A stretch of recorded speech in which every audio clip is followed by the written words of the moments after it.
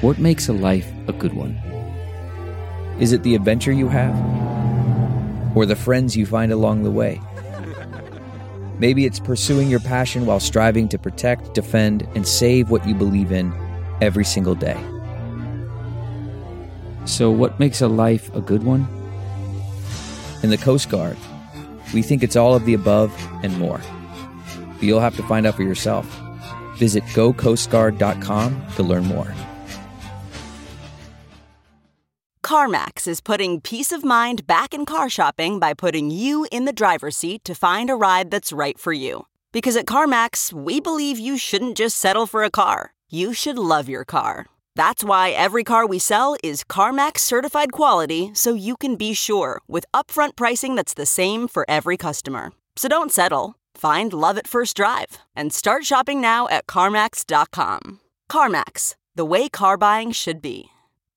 Welcome to episode 683 with my guest, Dale. You're listening to the Mental Illness Happy Hour. If you're new, this is a place for honesty about all the battles in our heads. I am not a therapist, and this is not meant to be a substitute for professional mental counseling. I'm a jackass that cooked chicken on basic cable, but I'm also a little bit nuts. I've battled a lot of things in the I don't know why I pronounce battled like that. Like all of a sudden I'm a Midwestern morning DJ. But yeah, I started this podcast because when I was at the depths, the darkest times of my life, specifically about 20 plus years ago, I thought there was no hope. I thought I was alone. And once I began to recover and feel hope and develop tools to cope, I think a podcast would help people, and I think I would enjoy doing it. And here I am, 12 years later, 13 now.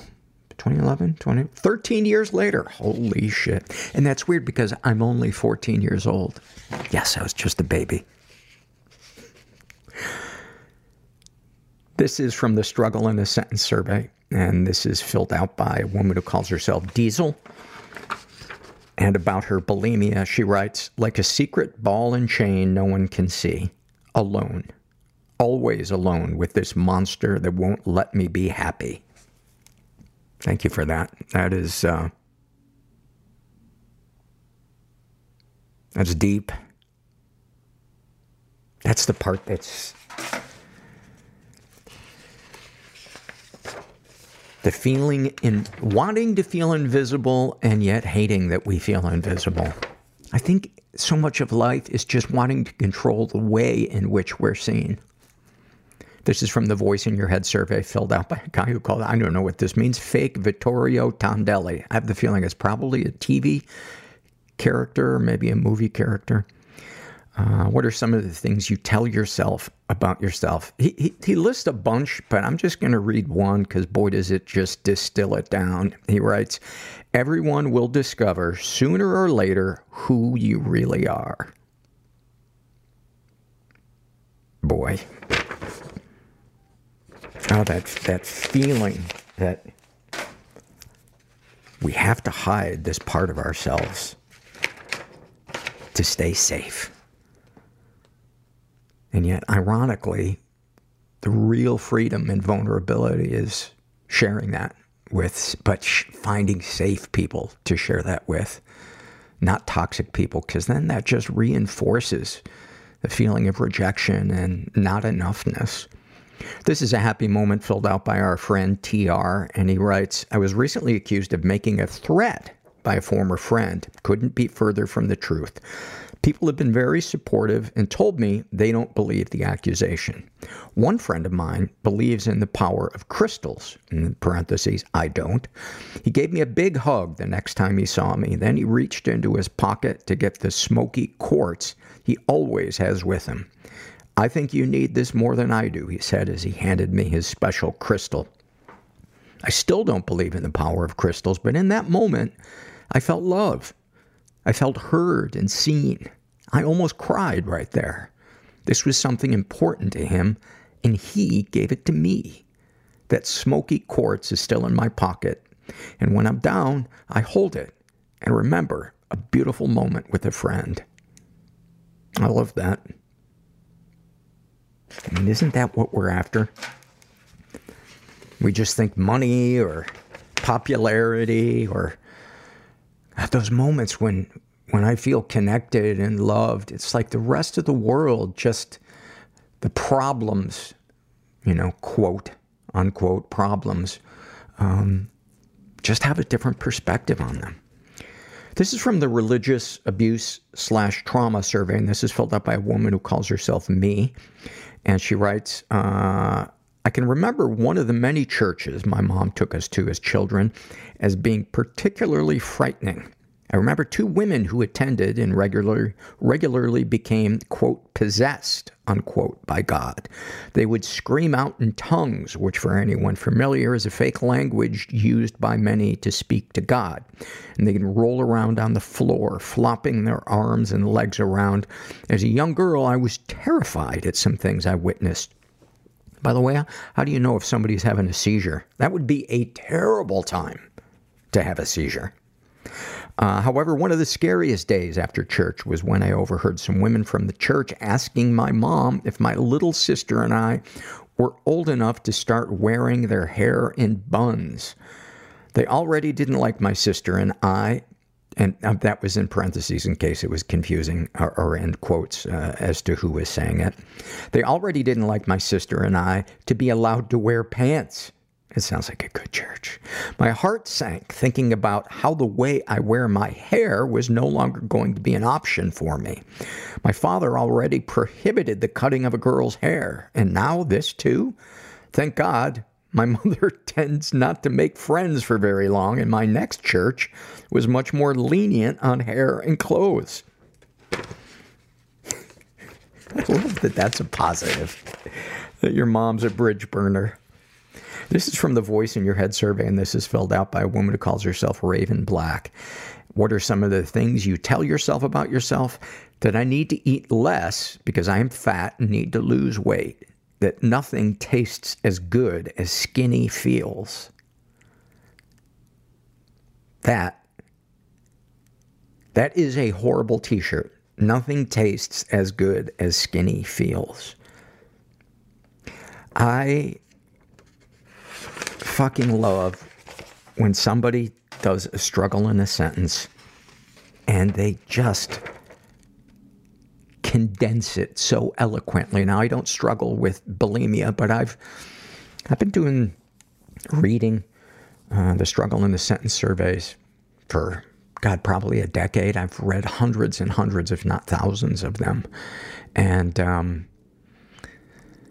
you guys paint such a picture of your struggles, and when you do it poetically and succinctly, I am just, so grateful. This is from the Fear survey, and this is filled out by a trans woman in her 20s who calls herself still not sad enough to be a famous artist, I guess. I think we've read some of her surveys before. And she writes, I'm afraid that no matter how educated, successful, emotionally intelligent, talented, conventionally attractive, etc. that I become, I will never have a long-term romantic partner and will die alone because being a trans woman makes me untouchable to the overwhelming majority of men on the planet. I'm afraid that I will ultimately have to settle with only ever being someone else's quick fling, experiment, fetish object, and or embarrassing secret. I'm afraid that everybody is only humoring me and that nobody is actually capable of seeing me as a woman. I'm afraid that by the time I've finished the rest of my transition and pass as a woman 100% of the time, that I will still be unwantable because I will be too old to be attractive. And I fear that I will die feeling like I was never seen in the first place. Thank you for that. And man, isn't it all about, maybe I'm repeating myself, but about feeling seen, validated. We're going to take a quick break, see if we have any sponsors. This episode is sponsored by When Breath Becomes Air. When Breath Becomes Air by Paul Kalanithi is the exquisitely observed memoir of an idealistic young neurosurgeon attempting to answer the question, what makes a life worth living as he deals with his own terminal cancer diagnosis. It's a stunning reminder to live while we are alive. A must-read for anyone in medicine from a doctor-turned-patient. For healthcare workers, expand your view on patient care and the fragile beauty of our mortal lives through Kalanithe's unforgettable words. Some of the questions Kalanithi wrestles with in this book include, what makes life worth living in the face of death? What do you do when the future flattens out into a perpetual present? When the future is no longer a ladder towards your goals in life? What does it mean to have a child, to nurture a new life as another fades away? When Breath Becomes Air is a #1 New York Times bestseller, Pulitzer Prize finalist, and named one of the best books of the year by the New York Times Book Review, People, NPR, The Washington Post, Slate, and more. When Breath Becomes Air is available wherever books are sold. Learn more at prh.com/breath. The comfort of your favorite seat is now your comfy car-selling command center, thanks to Carvana. It doesn't get any better than this. Your favorite seat's the best spot in the house. Make it even better by entering your license plate or VIN and getting a real offer in minutes.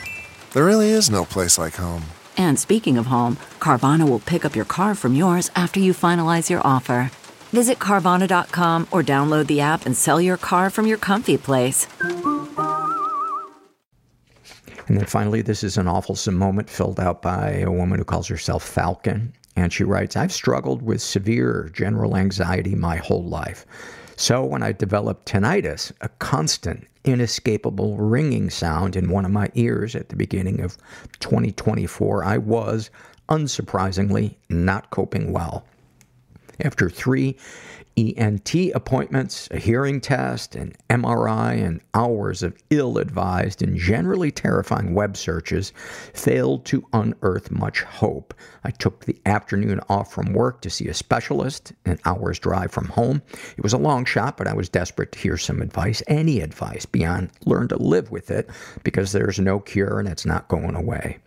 After the 10-minute consultation with the specialist, it was clear he also did not possess a magic wand, and my far-flung hopes were once again shattered. I left the office in tears of fear and hopelessness.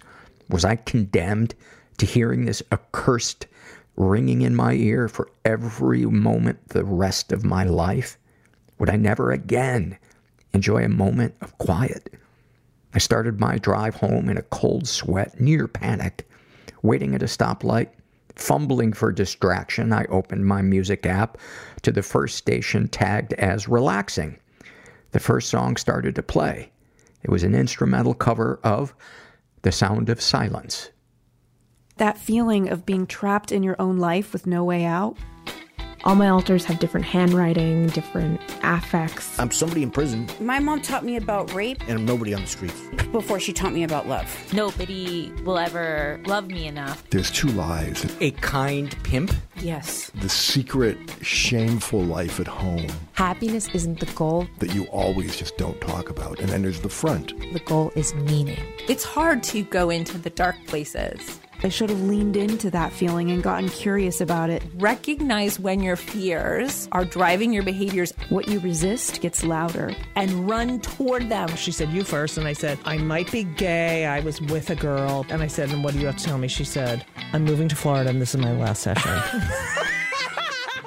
I'm here with Dale. I met you in a support group years ago, and then our paths crossed a couple of weeks ago. Again. Yes. And you were kind enough to accept my invitation to come talk about social and sexual anorexia. Yes. Which doesn't get talked about a whole lot. And I think a lot of inside the recovery rooms and outside the recovery rooms. Where do we begin? And when we're using the word anorexia, for anybody who's not familiar with social and sexual anorexia, it has nothing to do with the food anorexia. Correct. I would also add that there's an emotional anorexia piece to that too. So it's all 3 things. Yeah. So give a broad overview, and then we'll go into the details, but give a broad overview, if you would, to somebody who's kind of scratching their head right now going, what are you talking about? You know, what are some of the ways that you avoid those types of situations? Ways of healthily giving yourself those things that the average human being kind of needs. You know, the human connection. For me, I mean, I've always been afraid, and you know, shyness of people, of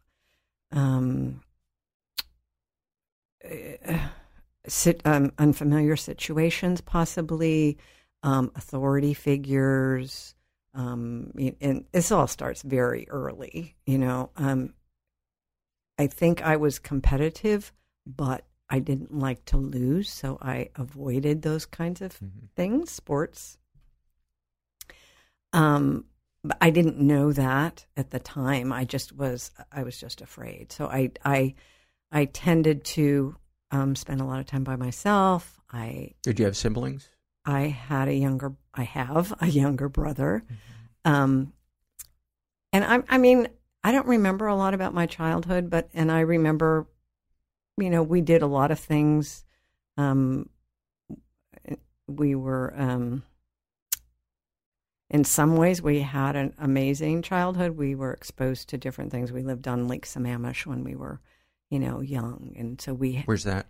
That's outside of Bellevue, Washington. Oh, beautiful. And we had my dad was in sales, rented a house that was on the lake. It happened to be in probate. He had tried to buy it, but it was probably on an acre lakefront property, and we had wealthy neighbors, and so we got to partake in a lot of things that other kids didn't get to do. So, but I've always felt separate and apart from people. What were some of your earliest memories of feeling apart and different? Were there any particular situations, or was it just a general kind of voice in your head? I think it was a general voice, but I was terrified of getting punished, making a mistake, you know, all those things that a lot of kids have, but I reacted much more strongly to it than... Inwardly or outwardly? Or both? Both. Did it draw the attention of your parents? Like, what's going on? Why are you so afraid of this? Well, I think I was willful, you know, and I learned how to say no, but that didn't matter, you know, and back in those... What do you mean? You learned how to say no, but it didn't matter? Because it didn't matter if I didn't want to do something, I had to do it anyway. And is this under the healthy realm of discipline and structure by a parent, or was this kind of over the line? In today's standards, I think it would have been over the line. I mean, back in those days, you know, women were seen and not heard. And you're how old? I'm 72. Okay. And we were taught to just be quiet, not say anything, and don't speak unless you're spoken to. There was an undercurrent of women were sort of second-class citizens. And my mother, I perceived as being very weak and passive. Was your father domineering? Very much so. And rageful. He suffered from PTSD from the war. And I was firstborn, so I was the lightning rod. So I would get punished for little things that, you know, I mean, I spilled my milk and I'd get dragged into the other room and spanked, you know. Did you have any idea at the time that this was related to your dad's experience in the war? No, I had no idea. This has all been recent that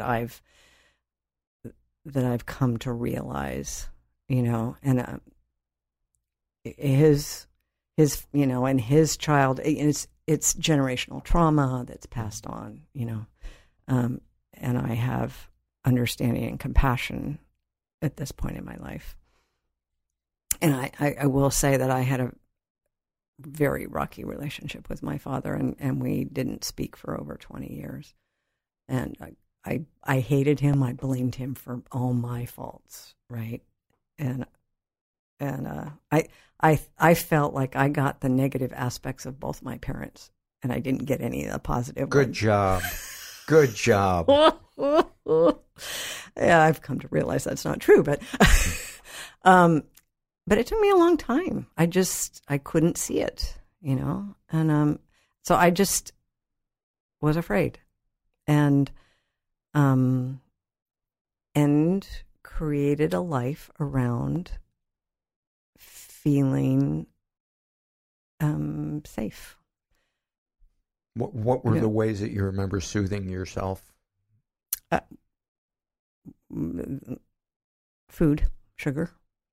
I mean, I think I was stealing candy and cookies when I was first grade, kind of. I think first or second grade, I was pleasantly plump, and but my parents were worried, and they took me to a doctor who put me on diet pills. God, you really did grow up in the 50s. Holy shit. And my mother took Dexedrine while she was pregnant with me, so she wouldn't gain weight. So, and smoked and drank and all those things. So, yeah, we've come a long way, huh? We have. Yeah, so I was wrong. I didn't realize it. I mean, I was rebelling against what I thought was an oppressive environment, and I had no support. And my mother told me that I rejected her at birth. What? How? I know. I know. I don't know. That's what she said. You storm out of the room on your little baby legs. I know. Wow. Anyway, she told me that not all that long ago, before she died. But I never, and I was so stunned, I didn't know how to say, well, what do you mean by that, But that was Dr. Spock. Those were in the days where you let a baby cry, they'll cry it out. They didn't want me to wake them up in the morning, so they would put a bowl of cereal in my crib. So, I had something to eat. And for the younger people, she's referring to Dr. Benjamin Spock, not Leonard Nimoy, or however you pronounce his last name. Yeah, he was a pop culture phenomenon. Yes, he was. And a medical doctor who... And women followed him, and my mom did as well. Yeah, parents followed his. I mean, whatever he said, that was God's. That was a voice from God, and so that was the era that I grew up in, and I'm sure other people had much worse treatment. I was always told you've got food on the table and a roof over your head. Be grateful, and so that I did the best I could. I was considered very bright, but I felt stupid because that's the environment I grew up in. Were you told, you failed here, Yeah, well, I didn't do it right. And was this your dad or your mom or both? Both of them, but primarily my dad. She went along with whatever he said. So. Gotcha. And would there be anger attached to it? Mm-hmm. And anger was not tolerated in the house. By you? Yeah, by us children. Right. But your dad expressed it. Yeah. And my mother, I never saw her get angry. Would your dad just express it verbally, or was there physical displays of anger? There was, he didn't beat us. We got spanked, and, but it was the look. You just, I was afraid of that man, and to this day, I can still go there, but I did my best not to aggravate him, but let's just say there were a lot of expectations, and I had potential. I was told I had talent. I could do. My mother, before she met my dad, was accepted on a scholarship to San Francisco Conservatory of Music for piano, and she did not go because she ended up marrying my dad.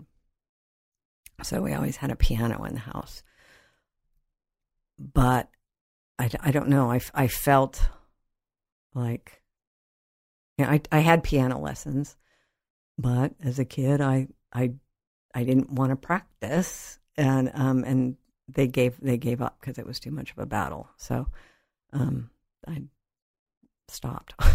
So talk about your relationships in school, or lack of. We moved quite a bit, so I remember when we were in Lake Sammamish, I had friends, neighbors who were friends, but we were only there for like 3 years, and then we moved to Minnesota for 4 months, and then moved back to California, in the Bay Area. And so I think I was in the 4th grade at that point. And I remember I had friends, but I didn't make any lifelong friends. I do have a friend from high school, and that we're still friends, but everybody else I've lost touch with. So, yeah, I didn't have any strong connections as a kid. So let's fast forward. And are we skipping over any big events, vignettes, kind of, that you feel were emblematic of your? Oh, well, I would say somewhere around 11 or 12. And I don't know. I fell off a horse about that time, and I had a hand. I was unconscious. I don't know what part that plays in everything, but and the time wise, I don't remember. But my dad would lecture. That was his favorite thing to do, and I got lectured a lot. So, and I eventually just shut down. I stopped talking.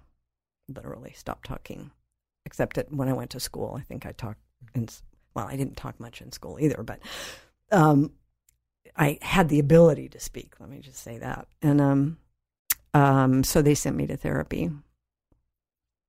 And the therapist, there was a psychologist, and at the time he said, this is a family issue.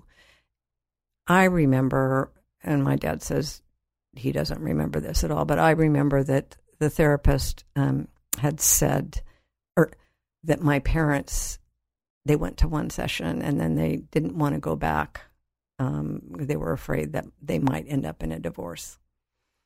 They said that to you, or I don't know where I heard it somewhere, Gotcha. And I don't know where I heard it. So that's what stuck in my mind, and I ended up seeing that man for, I don't know, probably through high school. Do you feel like it helped? No. Well, I will say this. I didn't know this, but he told my dad to back off, give me some space. So I think that was a good thing. So your dad did listen? He did. But he basically just didn't have anything to do with me, pretty much, except what was necessary. It did allow me to go to the Monterey Pop Festival, though. Oh my God! And I was at the Summer of Love. I was a wannabe hippie. I never quite, I was much too conservative for that. But I did as much as I possibly could.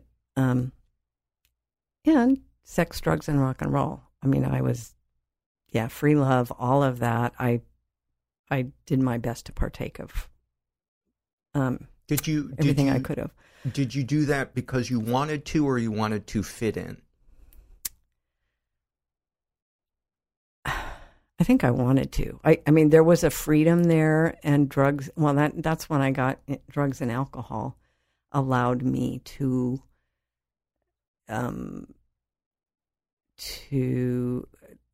alcohol was liquid courage for me, it enabled me to step out and do things that I ordinarily wouldn't do. So it took away that fear. Interacting with people. Mm-hmm. Would to be sexual with someone, was alcohol necessary? Yeah, I would say so. Because it was such a big part of my life. I mean, I was a virgin until I was 18, which in those days was I was old, but alcohol was involved in that. When I was 16, I went on a summer vacation with a friend and her family, and we were up in the Russian River, and there were some guys. So that was 67, Summer of Love, mm-hmm. And we hooked up with these guys, and we had fun and heavy petting, making out, and all that kind of stuff. And I had braces all through high school.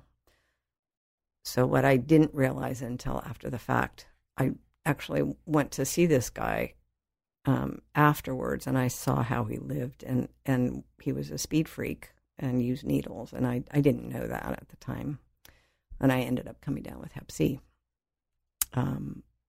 So I was 16, but I got that because of the braces, Oh, because your cutting skin my lips. was exposed. Right? Mm-hmm. Yeah, so we didn't know what it was back. I mean, we knew it was hepatitis, but it wasn't until the 90s that they figured out there was such a thing as Hep C. And is that a lifelong thing? It can be. It usually don't develop any symptoms until 20 or 30 years later. And it can lead to liver cancer and cirrhosis. But I was successfully treated. Good. I was almost in cirrhosis. And that's a whole nother story, but it was successfully treated. So. Okay, so the Summer of Love, you're coming out of your shell. Talk about, you just mentioned one, I guess you could call it a relationship. if 2 dates count as a relationship. Talk about a romantic connection or lack thereof. Okay. When you began to notice that there were hurdles or whatever the issue was, because obviously years later you came into support groups. So I'm kind of wondering, when did the issues begin to surface that ultimately brought you into support groups? And what did that look like? Well, my initial, I got married, and I myself was an alcoholic. I also developed bulimia when I was 27. I read a magazine article, and I thought, that's a good idea. That's a way to control my weight, right? So this is my twisted thinking, But I had multiple relationships, and I lived with 2 guys before I got married. At the same time? No, Okay. Different times, and actually 3, now that I think about it. Sequential, not... I was faithful in one, and not faithful in 2 of them. What do you remember thinking or feeling about your decision to be unfaithful? I wasn't happy. happy in the relationship, but I wasn't emotionally available. Neither were they. I mean, just, two alcoholics, because we drank and we did drugs, and that's just what we did. And, right. And so, that allowed me to be in the relationship. And then I got married, and I was married for 13 years. I left that relationship after 11 because the red flags. There were things early on in the marriage that I saw. Were they qualities of your dad and the guy that you chose? Well, I didn't. They were, actually, but I didn't know that until after we were married. I didn't get to know him. I really didn't get to know him, and I was very attracted to him, and there was this very strong pull, lust, and I thought he had all the qualities that I was looking for, right? And he didn't, but once we ended up, we had a business together, and initially I stood my ground. I was able to say, I don't like this, or this isn't right, or we need to do something different. But eventually I gave up. And I just sort of, but I was very complacent, and it was too much work, too hard, and I didn't know what else to do. I didn't feel I could leave.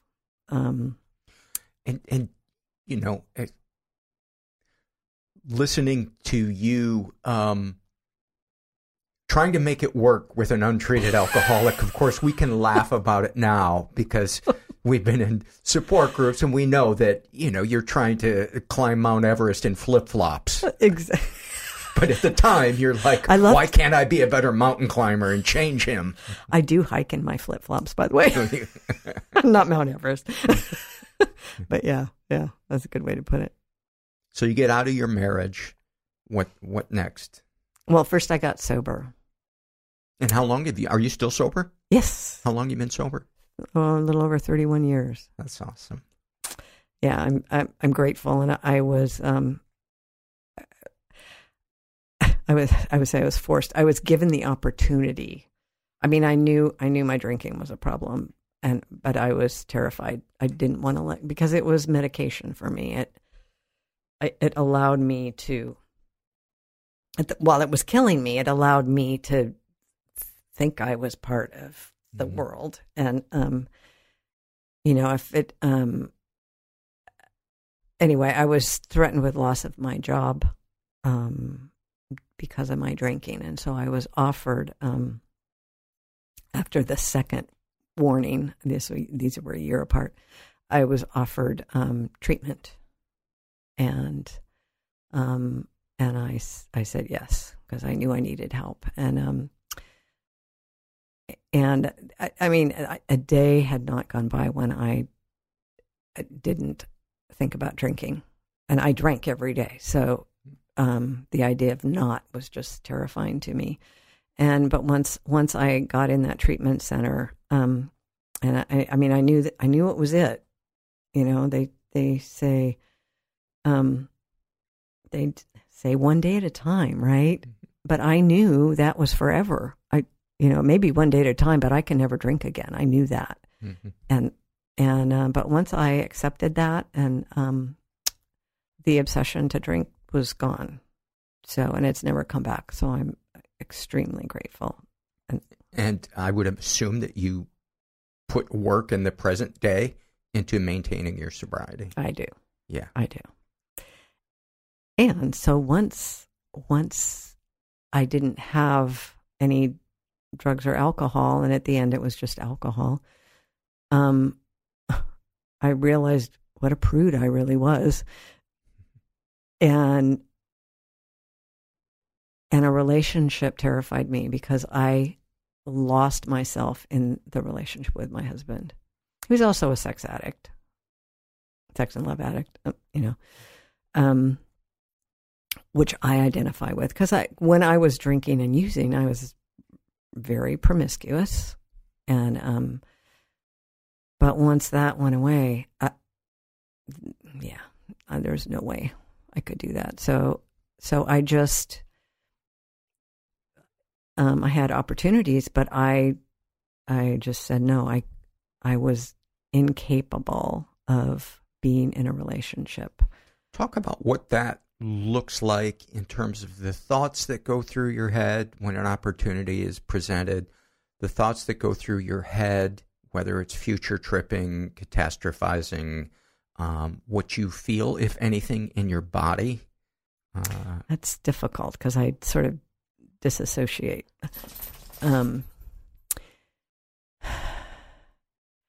I like the idea of a relationship, but I also enjoy my life, and I'm very, very happy with my life on my own. Right. The idea of I don't know if I can identify. Well, I'll tell you, whenever I'm confronted with something that I feel like I'm put on the spot, whether it be a relationship at work or with a boss, or you're talking about a romantic relationship? No. Okay. Yeah. A connection.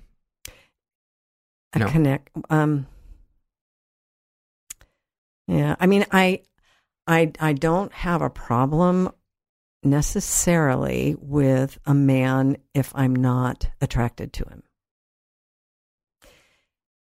As soon as, if I feel like they have, there's some power. I mean, it's power and control, right?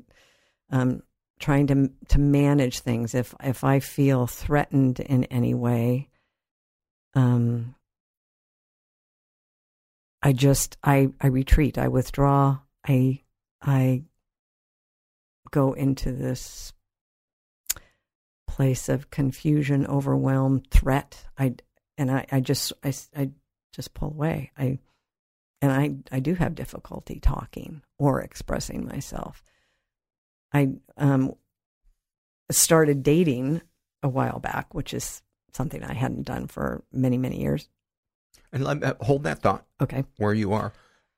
What was the catnip for you? What were the qualities that would attract you, however brief, to a man, if there was a type, especially personality traits? Well, somebody that I found attractive. So physical? Physical attraction.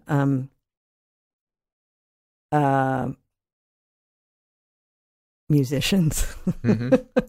I don't know. Sometimes there's just, I get a sense about people. Somebody who I might not find attractive necessarily, but there is an attraction there. Maybe not physically, but. And would they be people who felt safe? Or people who were kind of chaotic and there was an allure to that? I don't think. I used to be attracted to bad boys, not so much anymore. I don't know, It's okay. I was just curious, so pick up your thought then, where you were. Where was I? Yeah. So you were talking about how you would kind of shut down around authority figures. Oh yeah, and then I was talking about dating, and I guess it comes down to I have poor boundaries. I don't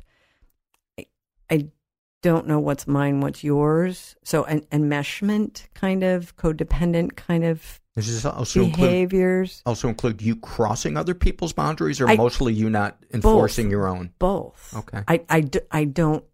I'm just beginning to realize that that's a necessary piece in a relationship, so that I feel that I'm protected.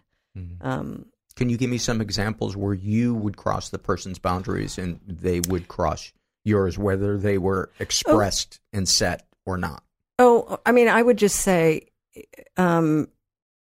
sharing with somebody, like it's called trauma bonding, you know, where you overshare. You know. I know nothing about that, Dale.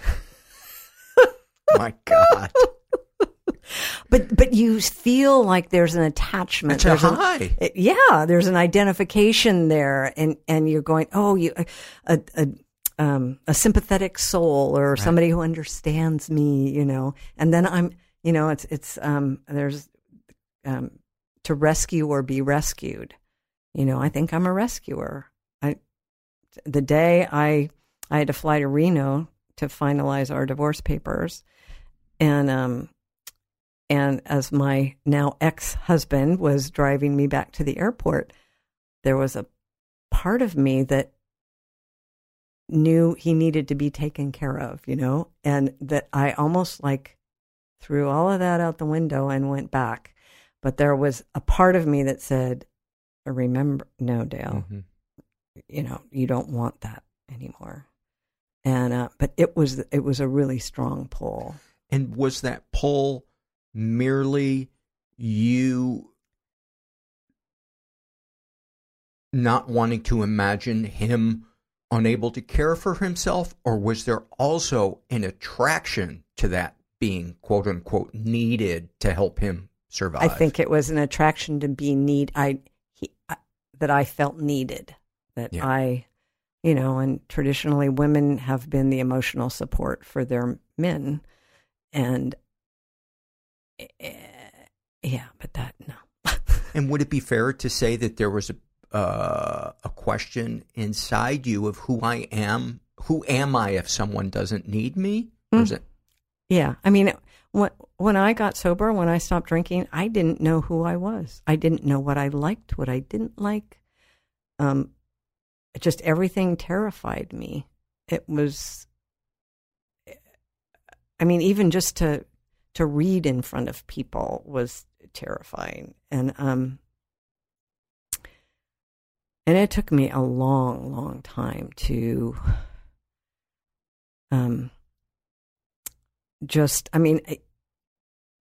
I would rather do things alone. It's just easier, but I can't do this by myself.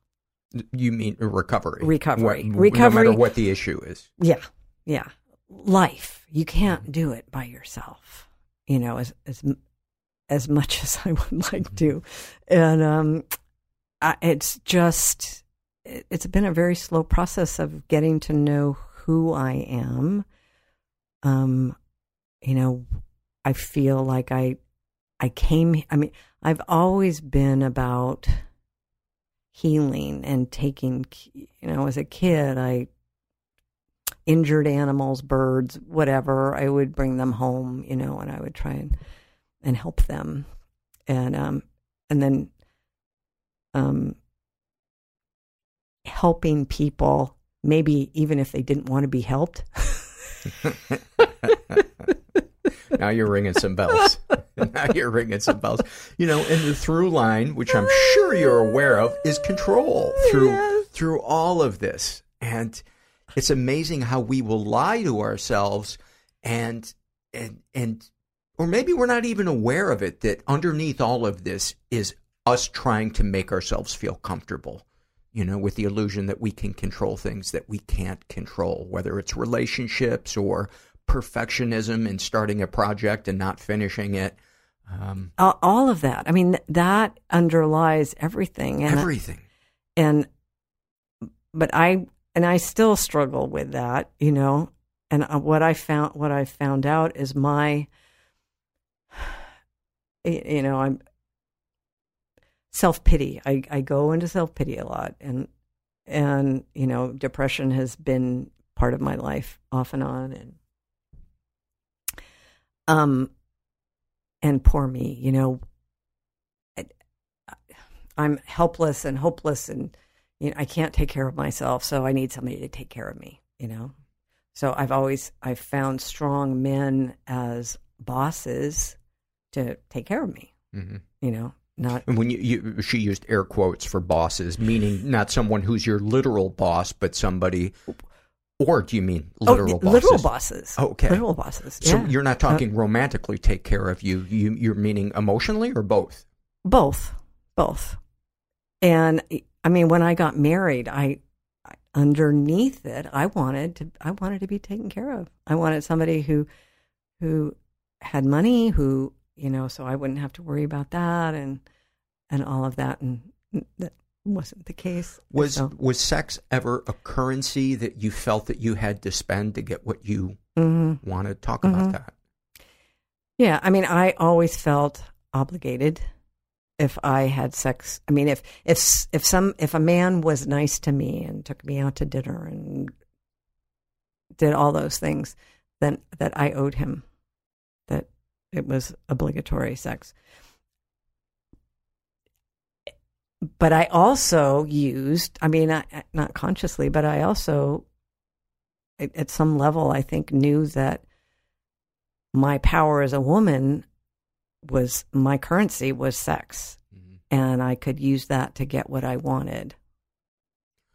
Was there ever as you got into support groups and stuff, that there was an objectification of sorts going on from your end with the other person, not necessarily physically objectifying them, but using them as a vehicle to satisfy your self, emotionally. I guess reducing them from a complex human being to an object for your own means. I didn't know that at the time, but looking back and what I've learned through all these different groups,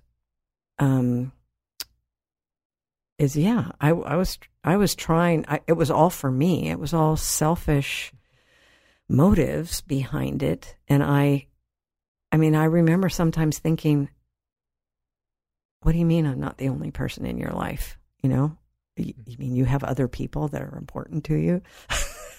It was like, no. But it was all about me.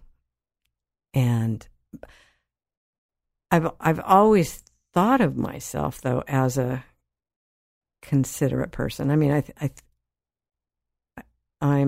don't think they're mutually exclusive. I think you can be a considerate person and still engage in these unhealthy coping mechanisms to survive, because for so many of us, they're on an unconscious level. I would encourage you to not throw the baby out with the bathwater. My therapist helped me understand that two seemingly contradictory things can be happening at the same time. You can be a compassionate, conscientious person and also have these moments where you stray from your ethical or moral compass in a kind of a way of just wanting to not feel whatever it is you're feeling. Yeah. Does that make sense? Makes total sense. And you have a very eloquent way of stating that. I wouldn't have been able to come out with those words, but I have a tendency still to have that black and white thinking. Mm-hmm. Right and wrong and And good or bad. Yeah. Because I do enjoy doing things for people. I enjoy giving. I remember when my husband turned 50. Was it 50? Had to have been 40. 40. Yeah, because I left shortly thereafter.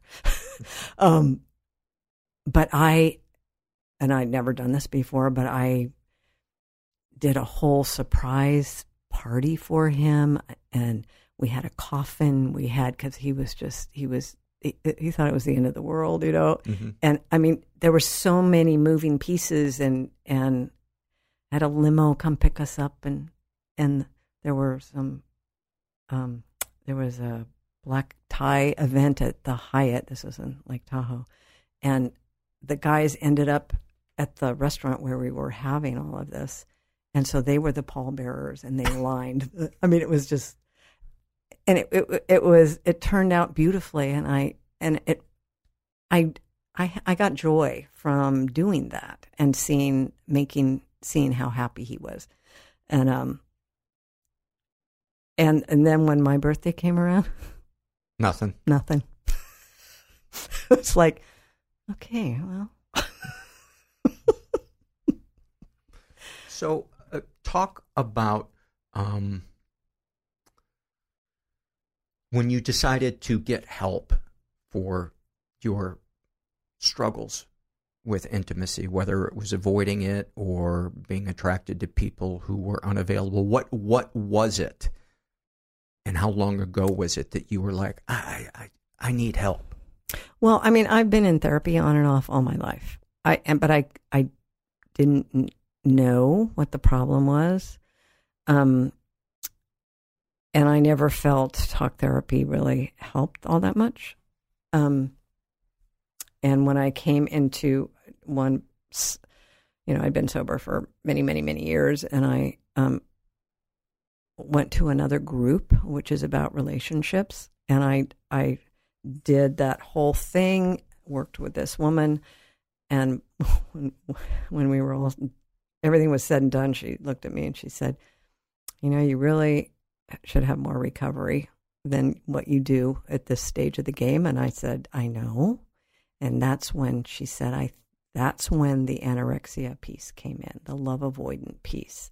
I didn't know there was such a thing. I knew there was something wrong. I couldn't tell you what it was. But she said, there's a place where you can go where they can help you with this. And that's when I think I found my tribe. I found a lot of people who had very similar experiences. Mm-hmm. And some very successful people, you just would never have any idea, but it's what's going on the inside. Yeah. And it's developmental trauma. It's childhood, generational, all of that stuff. And I didn't know about any of that. So that's only been since just before the pandemic. And do you, when you're in your emotional anorexia, are you longing for something but afraid to pursue it? Mm-hmm. Okay. Go ahead. I mean, it's going back. I never felt I had a voice. I felt my dad killed my spirit. And so periodically throughout my life, I sang in choirs. I auditioned for hair when I was 21, and I did get a call back. But and they said, we're not going to bite you. I said, I know, but I took 30 milligrams of Valium, and I just was shaking like a leaf. And so obviously that didn't work out. And then I was drawn to sound therapy, and finding your voice over the years, but never really found anything that worked until the pandemic. And I found this woman through what's called the Shift Network, and she... SHIFT? Mm-hmm. And I don't know if I should say any names or not. She's English woman, Chloe Goodchild, and she's been doing voice work she had an experience in India back in the 90s. And my apologies, Chloe, if I don't say this right, but her mission was, and she was a singer before, and she worked with, she performed and worked with choirs, and she was just the Western culture and educational system was very frustrating for her. And when she came back from India, she wanted to bring the East and the West together. And so I've been taking multiple courses. I've actually gone to England twice to attend workshops. And, and the first one was Empower Your Soul's Voice. So it's all about finding your own authentic voice and speaking your truth, finding it, and finding that source within yourself where you are empowered to speak and to bring forward what you came here to bring to the world. And her work just really speaks to me. So that has helped me in many ways. So I still have yet to find my voice, but I am speaking. And you feel like you're facing in the right direction, even if they're baby steps? Yes. Yeah. Yes. And that is, I think, such a huge thing to highlight, because in our black and white thinking, we're like, well, I've been doing this a month, and I'm not president of the universe yet, so I must be a failure, or this must not work. Yeah. No, and I have learned over the years, because change has been very slow for me, and that there's a saying that's progress, not perfection. And then I heard somebody else say, well, it's spiritual progress, not perfection. And it takes work. It does. It's hard work. Yeah. And it takes a long time. And I would also add that it's not all torture along the way. Yes, there's moments of discomfort, but there are also moments of connection and joy that our catastrophizing brains would never have imagined. Or maybe I should just speak for myself. Well, I have had moments of pure joy and love and connection that I thought my heart was going to burst, beautiful, beautiful things that I don't think I was capable of feeling back in the day. But still, it's a very, social media I can't do. Sales I can't do. I mean, there's a lot of things that just... That's good you know that about yourself, though, because I don't think that means there's something unhealthy going on. I think that's you just honoring who you are. Well, I thought there was something wrong with me because I couldn't do this. Other people can do this, and what's the big deal? And I'm going, I don't know. There's something wrong with me. See, I still haven't found that I think place. There's people who are jealous right now listening to you going, I wish I could get off social media. Yeah. Now, that to me sounds totally healthy. If you were like, I can't leave my house to go meet a friend who I feel safe with, I would be like, well, that might, need some looking at. Yeah. Not necessarily that, that means you're broken or this is wrong. But now, when you shared in that meeting that we were at,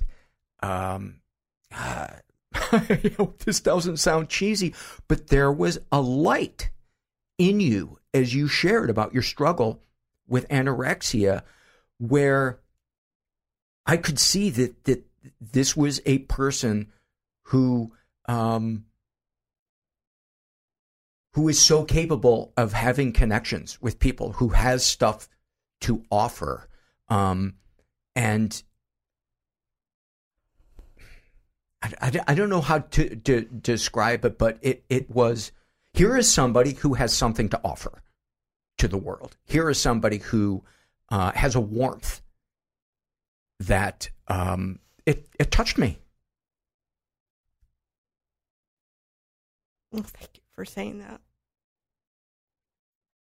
Because I feel like I have that inside of me, but I don't feel like I'm able to extend that, or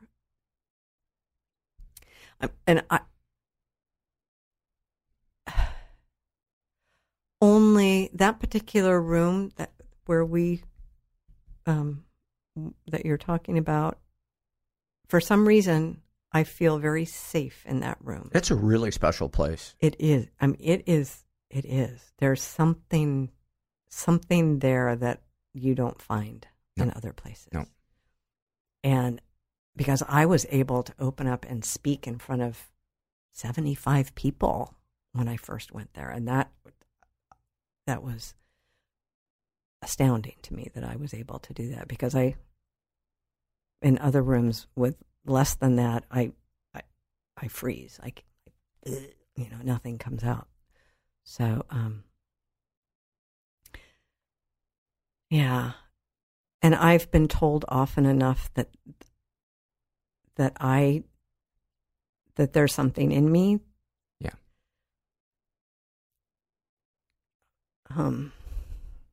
But it only comes out every once in a while. I have no control. Well, I would suggest that it's there even when you don't feel it or recognize it.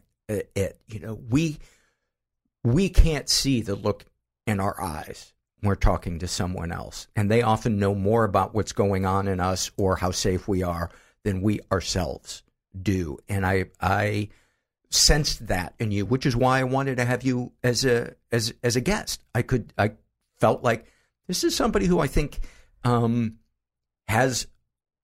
a lot to share and is capable of being vulnerable and transparent, which to me is the opposite of anorexia. So it's like I could sense this wall of water behind the dam. Well, there is a wall of water, and I think that wall of water, Fantasia. Do you remember? Did you see the original Fantasia? Yeah. The Sorcerer's Apprentice? Yes. Yes. I think I'm Mickey Mouse, Yeah. and I'm terrified of being overrun by water, and maybe I have to be okay with that, Yeah. And letting go and just going with the flow and not worrying about it so much. Some of the most profound moments in my recovery have been me accepting other people's perception of how they see me through their eyes. And that's why I think support groups are so important, because if we strictly go about how we see ourselves through our own distorted thinking, it's a really lonely, distorted reality. And I talk about support groups all the time, but if I didn't go to them, I wouldn't get to meet someone like you. Dale, I'm so grateful that you braved whatever fears you might have had about coming in and sharing your life and giving us a peek into the battles with emotional anorexia. I really appreciate it. Okay. Thank you. It's been a pleasure, Paul. What a lovely human being. And it sounded like she was really struggling to take that compliment in right there at the end. We are going to take a quick break and see if we have any sponsors. Okay, picture this. It's Friday afternoon when a thought hits you. I can spend another weekend doing the same old whatever, or I can hop into my all-new Hyundai Santa Fe and hit the road.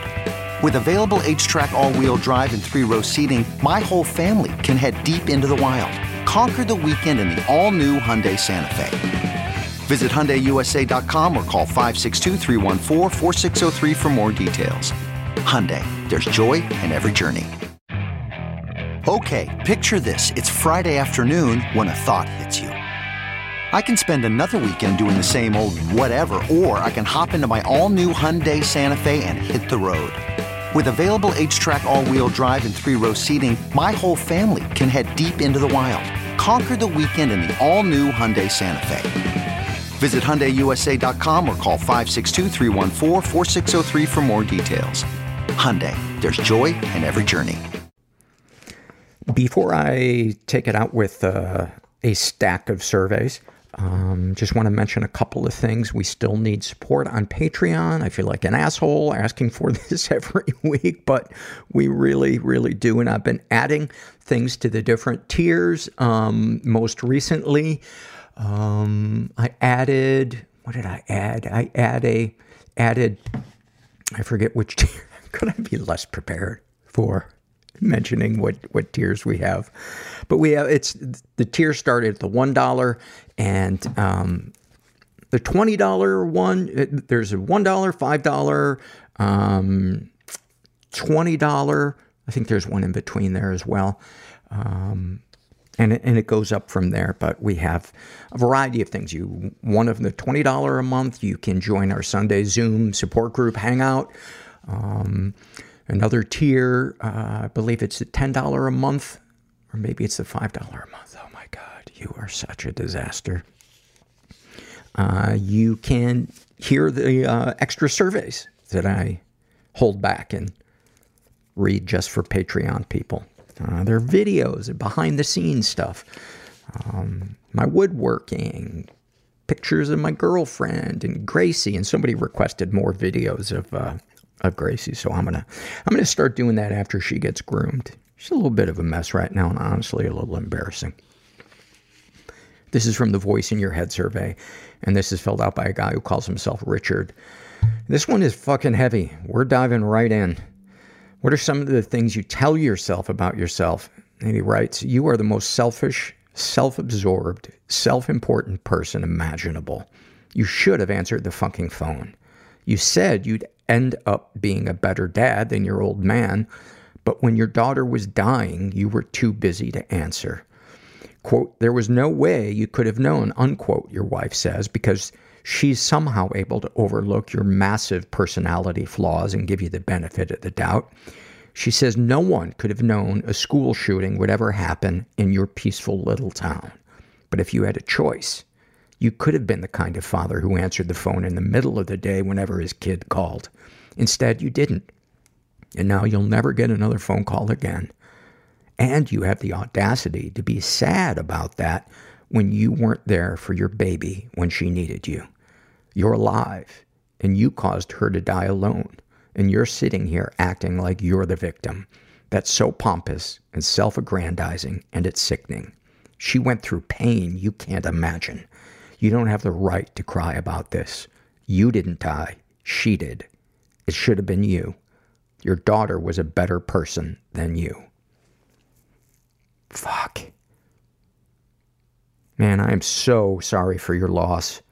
And to have it happen in such an awful way. And that just seems to be a part of our brain. That when something horrible happens, especially when someone we love dies, that we find a way to blame ourselves. And I would just, if you're listening, I would ask you, if there is an afterlife, do you think your daughter wants you beating yourself up? Or do you think if she could reappear, she would hug you and say, Dad, I love you. You were a great dad. I'm okay.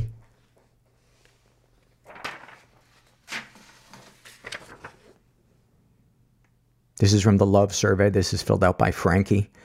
And I love this one. Frankie writes, I love the assurance I feel when protecting myself in little moments from nasty people. That is such a huge one.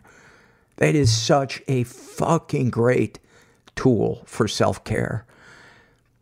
It's like when we don't have those tools, the world feels so overwhelming, and the things we do to cope with the anxiety and dread, at least maybe I should speak for myself, but once I started learning how to set boundaries and distance myself, or even cut people out of my life that are, I have multiple lives, that are toxic, it just made life so much better.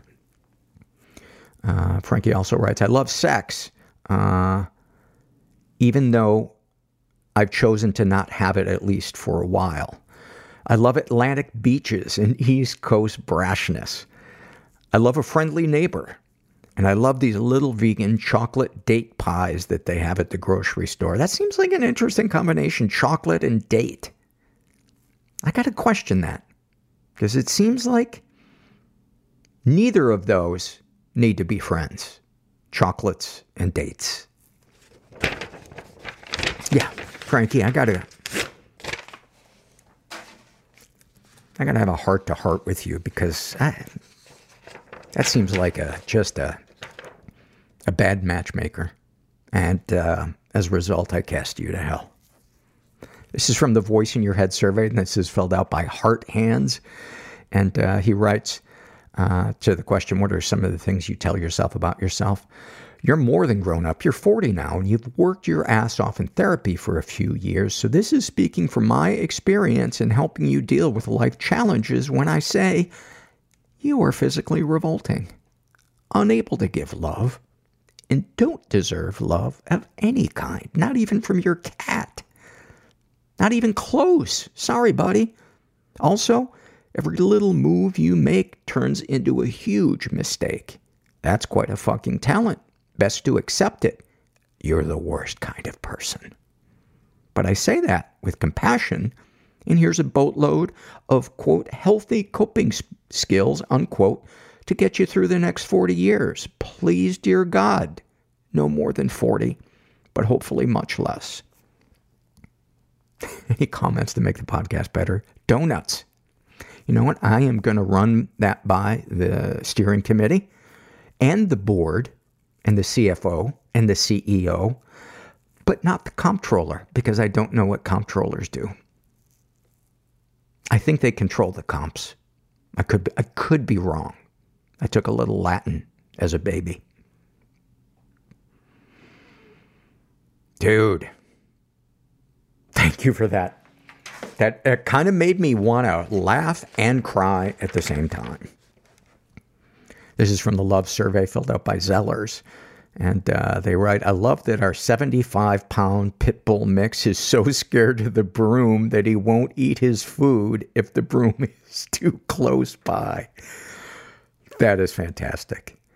I love setting my alarm 30 minutes earlier than I have to, so I have some time to stay cozy in bed listening to my partner sleeping peacefully.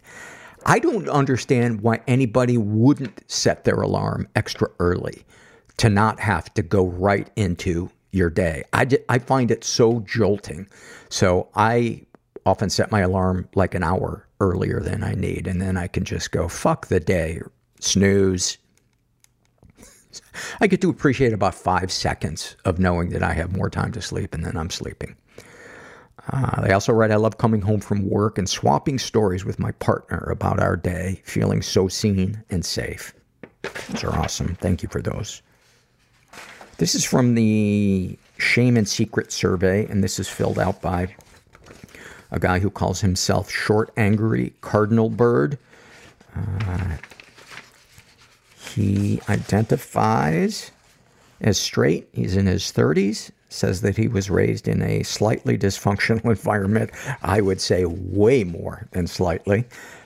He's never been sexually abused. He's been emotionally abused. He writes, my father, and to a much lesser extent, my mother, were cold and distant to me throughout my childhood. Any attempt to express emotions or allow myself to be vulnerable were met with indifference at best and mockery at worst. As a young boy growing up in the South, showing emotion was viewed as weakness. To my father, I was a pussy, an F-word, a girly man, all because I had a tough time hiding my sensitivity. I didn't like sports and I wasn't the outdoorsy type. I liked music and video games and reading.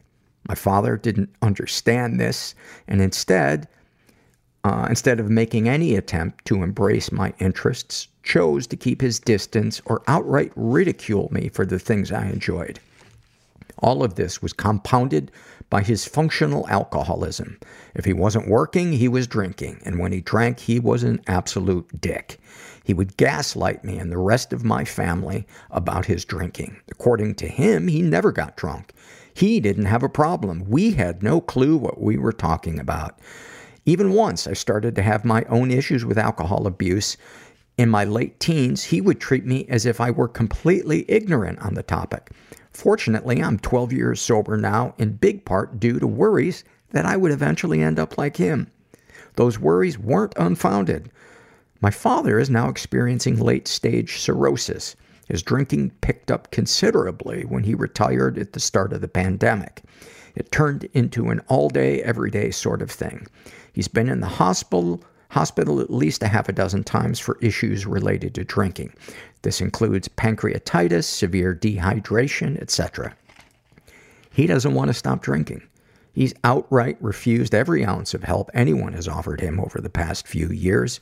At this point, he can barely walk, has vision problems, and is exhibiting symptoms of hepatic encephalopathy, which almost feels like a quick-moving dementia. Most of the time, he can't tell you what day it is or what his kids' names even are, but he does still drink, and he drinks a lot. I love my mother, but she is somewhat of an enabler. The way she sees it, at least if she buys his beers, he's not going to try driving himself to get it. It's kind of fucked up, but I get where she's coming from. My dad and I have no real relationship at this point. We were low contact before this, but now it's complete radio silence. If I tried calling him, he wouldn't even answer. But I don't know if it's because he doesn't care or if he doesn't even realize the phone is ringing. My brother also keeps his distance. He has 2 kids of his own and is an excellent father. When our dad started treating my niece and nephew the same way he treated me growing up, my brother quickly moved to cut that cancer out of his life. If one good thing has come from this, is that my mother and I are much closer than we used to be. Those same emotions I used to be chastised for are now embraced. Who knew being empathetic and caring could actually be a good thing? Any positive experiences with the abusers? My parents did provide for me. My brother nor I ever went hungry or without. We lived in a solid, lower middle class household. My dad always worked, often 60-plus hours a week, and viewed this as a source of pride. Though, looking back now, it's obvious that a big part of it was due to his avoidance of having to be around the rest of the family. He literally worked 12-hour days, 5 to 6 days a week, because that was preferable to spending time with his kids. Darkest thoughts. My father is going to die. It's not a matter of if, but when. There's a part of me that wishes it would happen already. He's made the decision to kill himself, and the rest of my family is miserable as a result. I genuinely believe I won't feel any sadness when it happens. Honestly, I imagine feeling a tremendous sense of relief, as if we can all move on with our lives. I also, and this is where I really feel scummy, daydream about the idea of the inheritance money that I'll receive when he passes. Despite working constantly while growing up and providing for us, he's made absolutely no attempt to help out once I transitioned into adulthood. Even when I was briefly homeless and nearly drinking myself to death, he refused to offer even the slightest bit of support financially, or definitely not emotionally.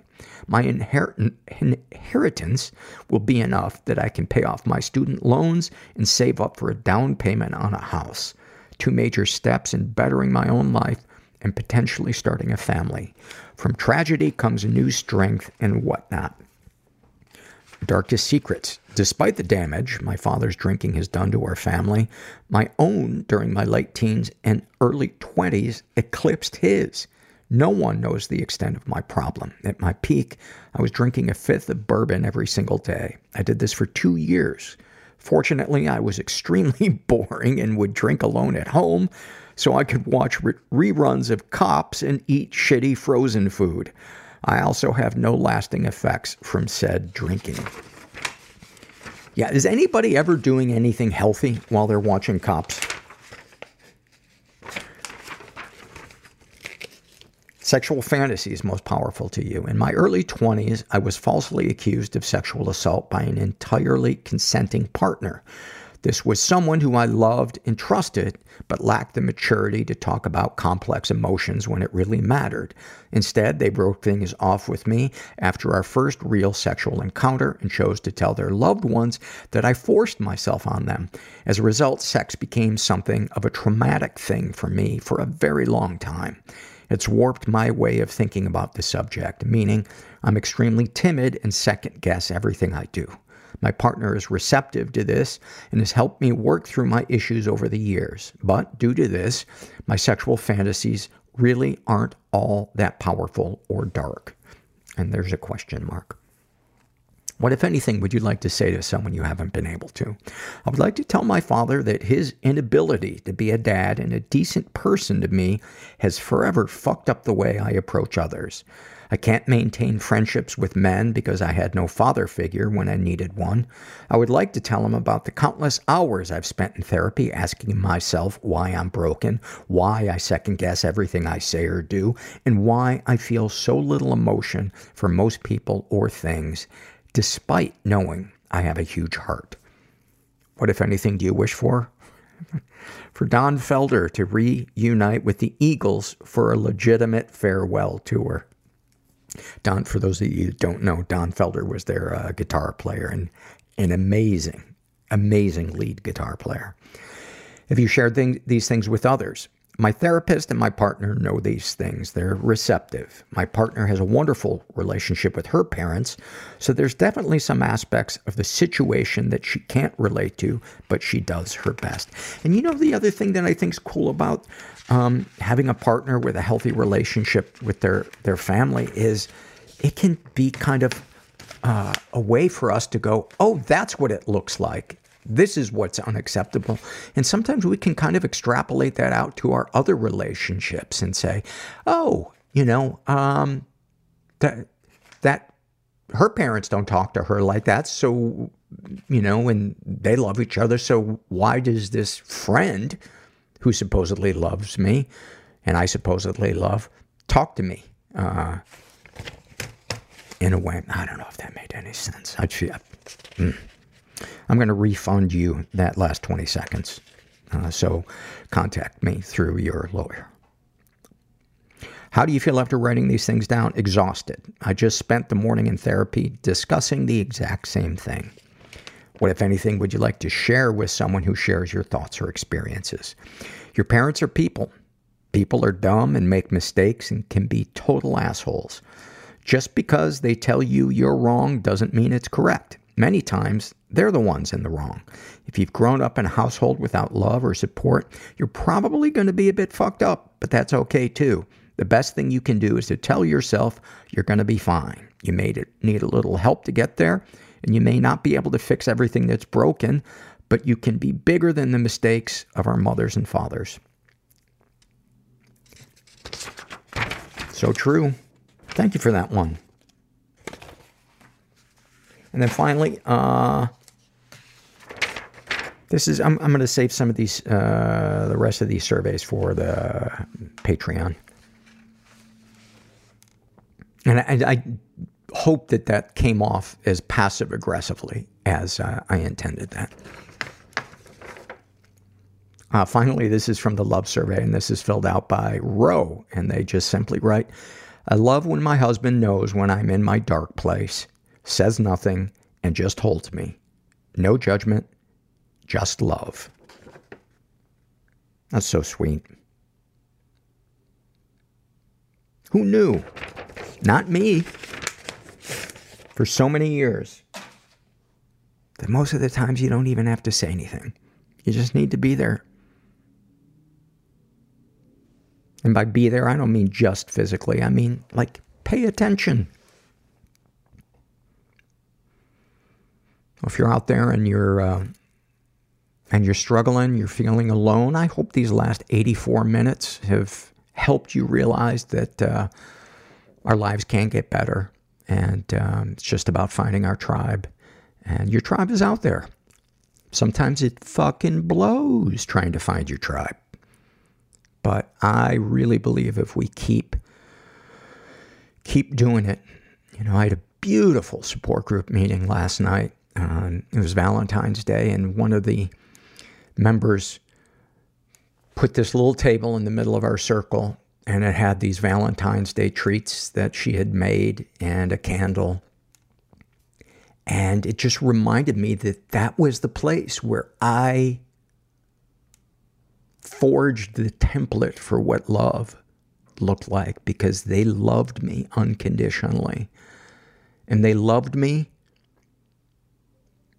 enough for me to realize they couldn't all be bullshitting and that I might be worthy of love. And that changed everything. Everything. And it's one of the reasons why I do this podcast, in addition to loving the sound of my voice. So if you're out there, I hope you find your tribe. And just remember that you're not alone. And thanks for listening.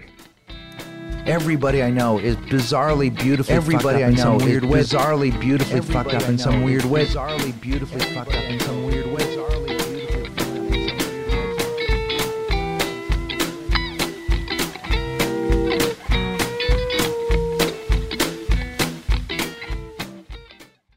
Why? Why? If you have T-Mobile 5G home internet, you might be hearing this Why? a lot. Why? Every time your internet slows down during the busiest hours. Why? Why? Because your network gives priority to cell phone users. Why? Good question. Why not switch to Cox Internet with 2 times faster download speeds than T-Mobile 5G home internet during peak hours? Okay. Stop the whys and visit cox.com/5G home for details. T-Mobile prioritizes certain T-Mobile phone users over home internet users during times of congestion.